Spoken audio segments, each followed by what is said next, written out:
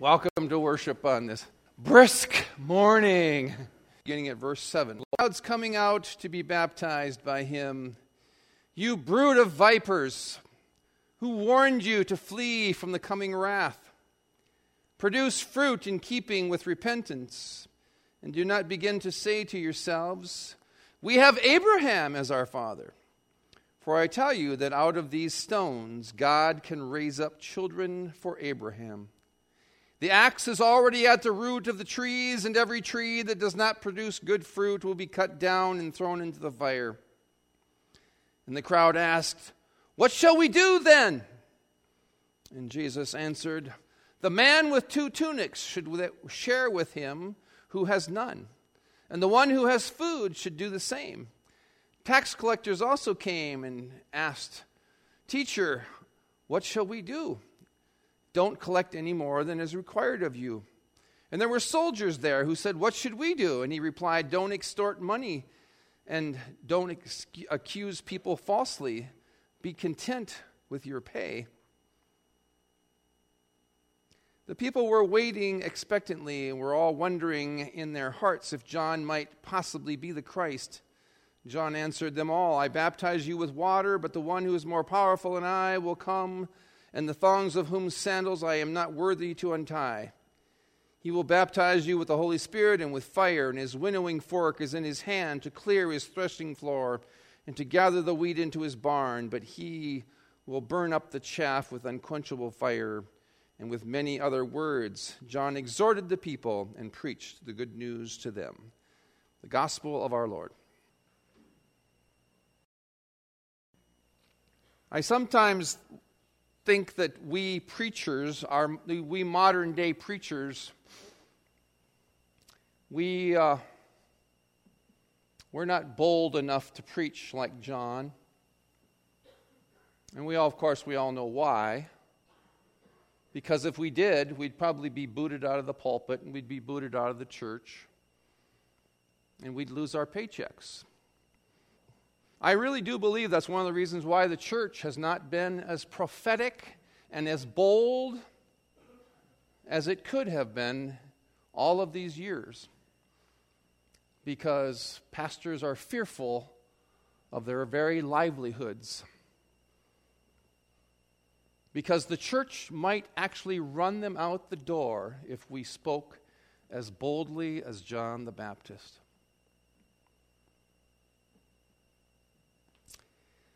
And with that, I say rejoice. Or another way of saying it is gaudete.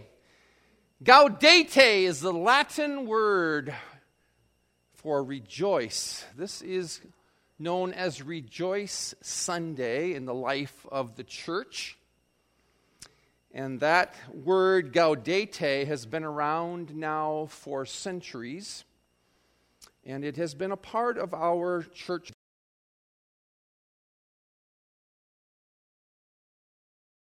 day. And we do it because we anticipate and we celebrate with delight. God's delight in us and our delight in God's salvation. Does that make sense? Have you thought about that recently? That God delights in us and that we delight in God's salvation? I would like to think that that would be something that we would actually remind ourselves of every day. One of my commentary sources says that this is the day that we pause to remember the heart of the gospel story, which is the stunning good news of God's saving work, the good news that's grounded in joy. This past Thursday evening, for those of us who had opportunity to be here in this space, we heard music, we saw music, and we saw the Word. We saw the Word, and we had a momentary glimpse of the kingdom of God in the here and now. And we had, on Thursday night, a momentary glimpse into joy. Those who were in attendance were blessed as they sat and listened and heard and experienced. They were blessed with tears, with laughter, with smiles, with moments of reflection, and the promise of God's saving love that was expressed to them through multiple tonal resonance. There were instruments here of all kinds: piano, organ, guitar, bass, bells, dulcimer, electronic keyboard, drums, and of course, one of the most important sounds of all were the voices of those whom God looks upon with love and grace and says, "You are worthy of being redeemed. You are worth redeeming." American poet Jack Gilbert, he lived between the years 1925 and 2012. He wrote many, many poems, but he wrote one called A Brief for the Defense. And in that poem, he says this. He says, we must risk delight. We must have the stubbornness to accept our gladness in the ruthless furnace of this world. We must have the stubbornness to accept our gladness in the ruthless furnace of this world. And then he says, we must admit that there will be music despite everything. And I think that's what happened here on Thursday night. Is that we said on Thursday night, everything that we see in the context of this world that's around us right now, in the midst of all of this chaos and all of this noise and all of this mess that seems to be going on out there, there will be music. There will be joy. There will be delight.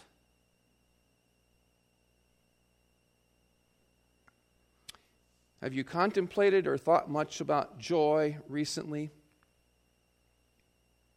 I don't think we do it enough. I'll be the first to admit that I have not contemplated joy enough in my life. So much so that I stand before you today and I wonder whether or not I can truly even speak appropriately of it. And that's why I'm going to be using several words from other people who have perhaps been more insightful than I. On this weekend of Advent calendar, when we celebrate delight and to reflect upon God's delight in us and our delight in God's salvation, I'd like to take a few moments to reflect and contemplate joy. We have 4 passages that are assigned for this Sunday. There are 2 passages from the Old Testament that are assigned, one from the minor prophet Zephaniah and the other from Isaiah. We heard the reading from Isaiah today. We also heard the reading and the words from Paul.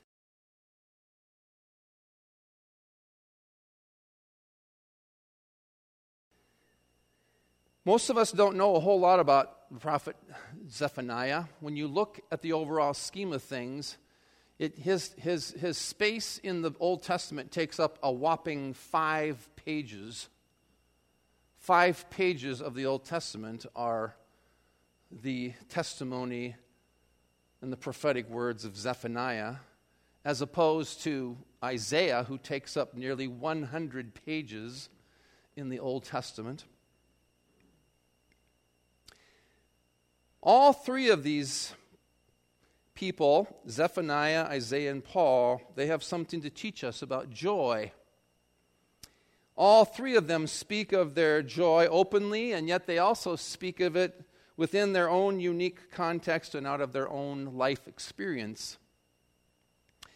And the common denominator that we have and that they share within the context of their settings in life is the reality that they speak joy and they express joy even within the context of suffering, even within the context of conflict, corruption, injustice, and so many other things, and for Paul, even imprisonment.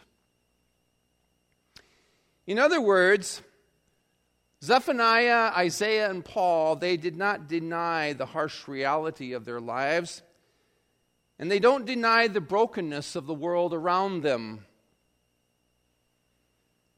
Rather, they speak truth. They speak truth to the realities of their adversities.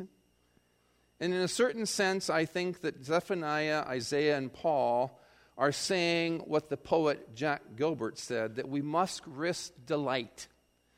That we must risk delight in the midst of what is happening in the world right now. The prophet Zephaniah exhorts his readers to sing aloud, rejoice, and exult with all your hearts, because God is in their midst and rejoices over them with gladness. And Isaiah claims with confidence that his people will draw water from the wells of salvation with joy. And Paul, writing to the people of Philippi, speaking this oh so familiar passage, rejoice in the Lord always, and again I say rejoice. It's worth saying again, rejoice. Let your gentleness be known to everyone, for the Lord is near. One of my commentary sources that I read often is Deb Thomas.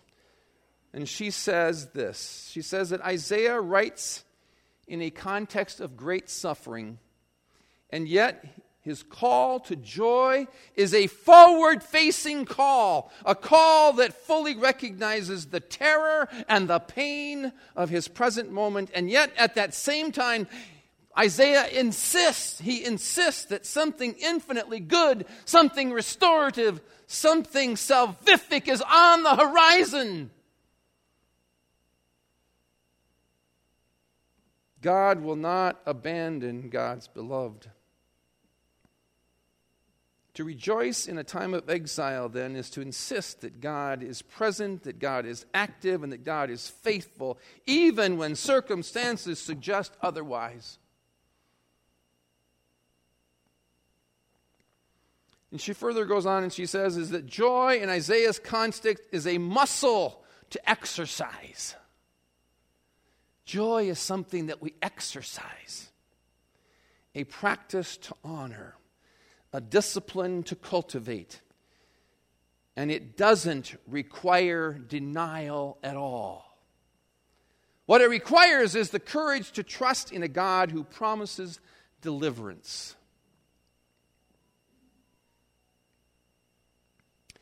Something else that made a lot of sense to me in another one of my source materials that I read is that Paul's famous words here are not about feeling good so much as they are about cultivating the inner life of the soul.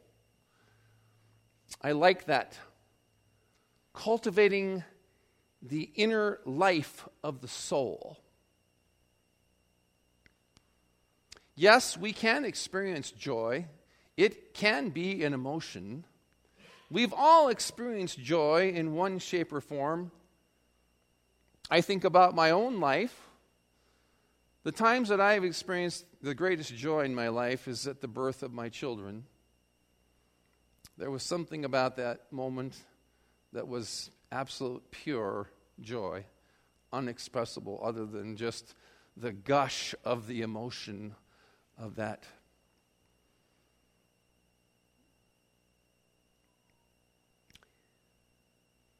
In those times, I think, at least for me, maybe I don't think about it enough, or maybe I just don't give enough credit to the times that I've actually experienced joy in an emotional sense. But I do think that this is true, that it's more than just feeling good. it's also about cultivating the inner life of the soul. There's something about our soul being at peace with our deliverance and our delight in God that gives us that inner joy that doesn't always come out, but it's there.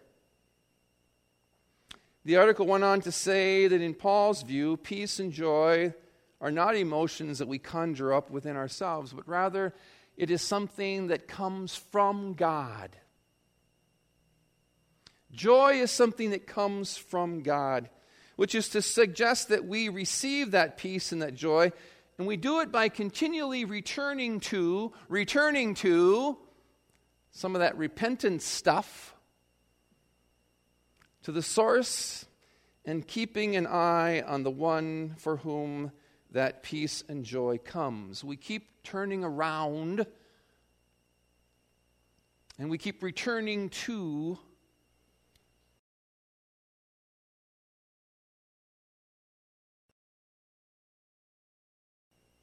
and once again, you might think that I'm preaching you a sermon from Deb Thomas today, but again, I think she expresses things so insightfully, they are worth being heard.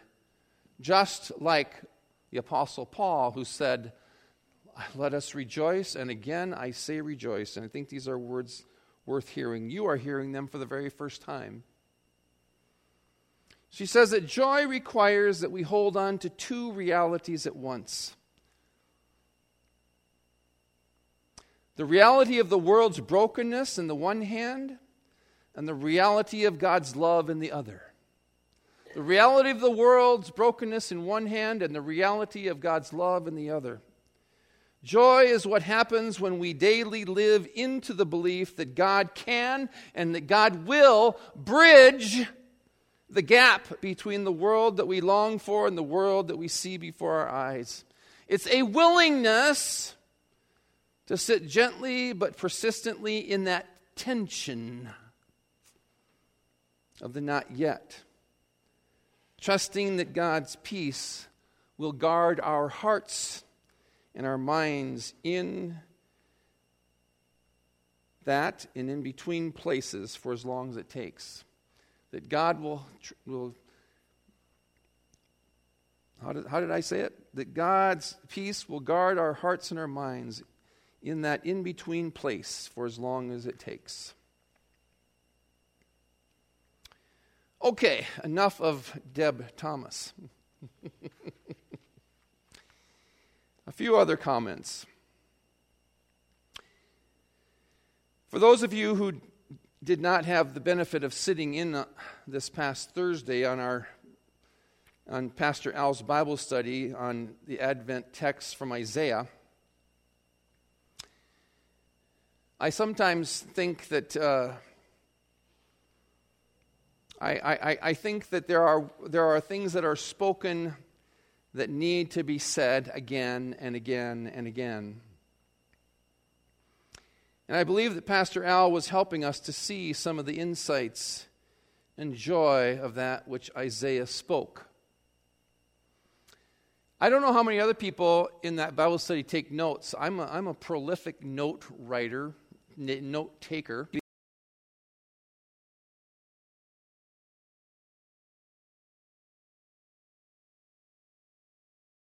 Being heard that I jotted down this past Thursday. One of the things that Pastor Al reminded us of, and I said it earlier in my sermon today, is that Isaiah saw the Word. Isaiah said that he saw the Word. He had a glimpse. He had a vision. He had a dream.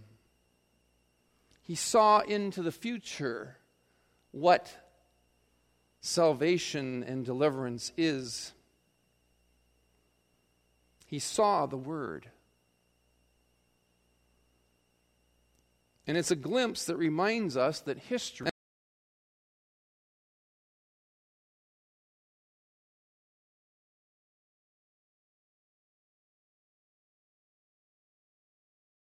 and that the future determines the present. I love that phrase. I don't think we think about that enough. And yet we do it all the time, don't we? The future determines the present. Our dreams about what it is that we want to do in the future, our plans of what we want to do in the future determine what we do now. You've all done it. You've made decisions about careers in your life, about where you're going to live someday, where you're going to retire. Some of you decided that Lake Havasu City would be the place that you would retire in your golden years. But you thought about that many, many years back. But it was because of your thought process in the present that you were thinking about the future. It determined your present reality. One of the examples that Pastor Al gave is Rosa Parks. Because Rosa Parks saw a future. And she thought, we should live in that future right now. And so what did she do? She sat in a different place on the bus because she saw a future. And she did. The future became the reality because of her action.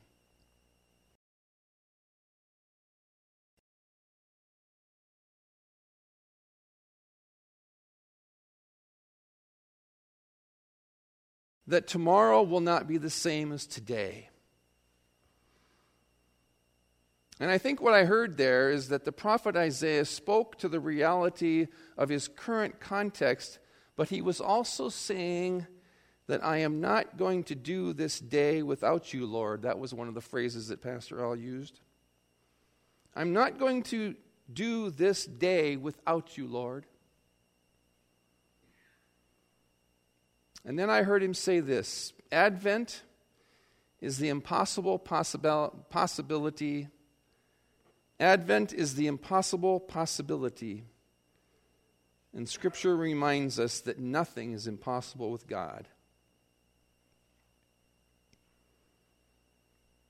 Another phrase worth giving some significant contemplation to.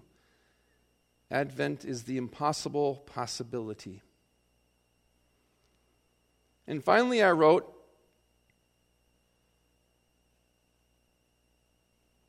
Pastor Al said, slow down. Slow down and remind yourself that God is with you. And this is the part that I thought was quite insightful, that God is with you over the turmoil. God is with you over the turmoil. And he shared the image of a bird perched on a branch over this turbulent river. And the bird that was on that branch was a wren. And this is something that I didn't know. He said that a wren is actually called the bird of the resurrection. Did you know that? That the wren is considered the bird of the resurrection? I didn't know that. That's totally new to me. And the reason why the wren is known as the bird of the resurrection is because it never stops singing. Even in the midst of the turbulence, it never stops singing.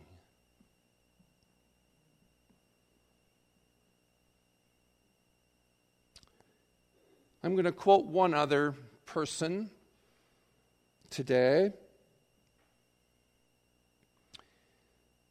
His name is Walter Brueggemann. He's perhaps one of the most renowned Old Testament scholars of our generation. He lives today in the state of Michigan, and he's 88 years old. And yet, he is as sharp as he has ever been, and he uses words of insight and wisdom that is beyond my comprehension at times. And I think that he speaks prophetic words. And again, he can afford to. He's 88. He's retired. He can speak boldly. He can speak prophetic words. And he says this.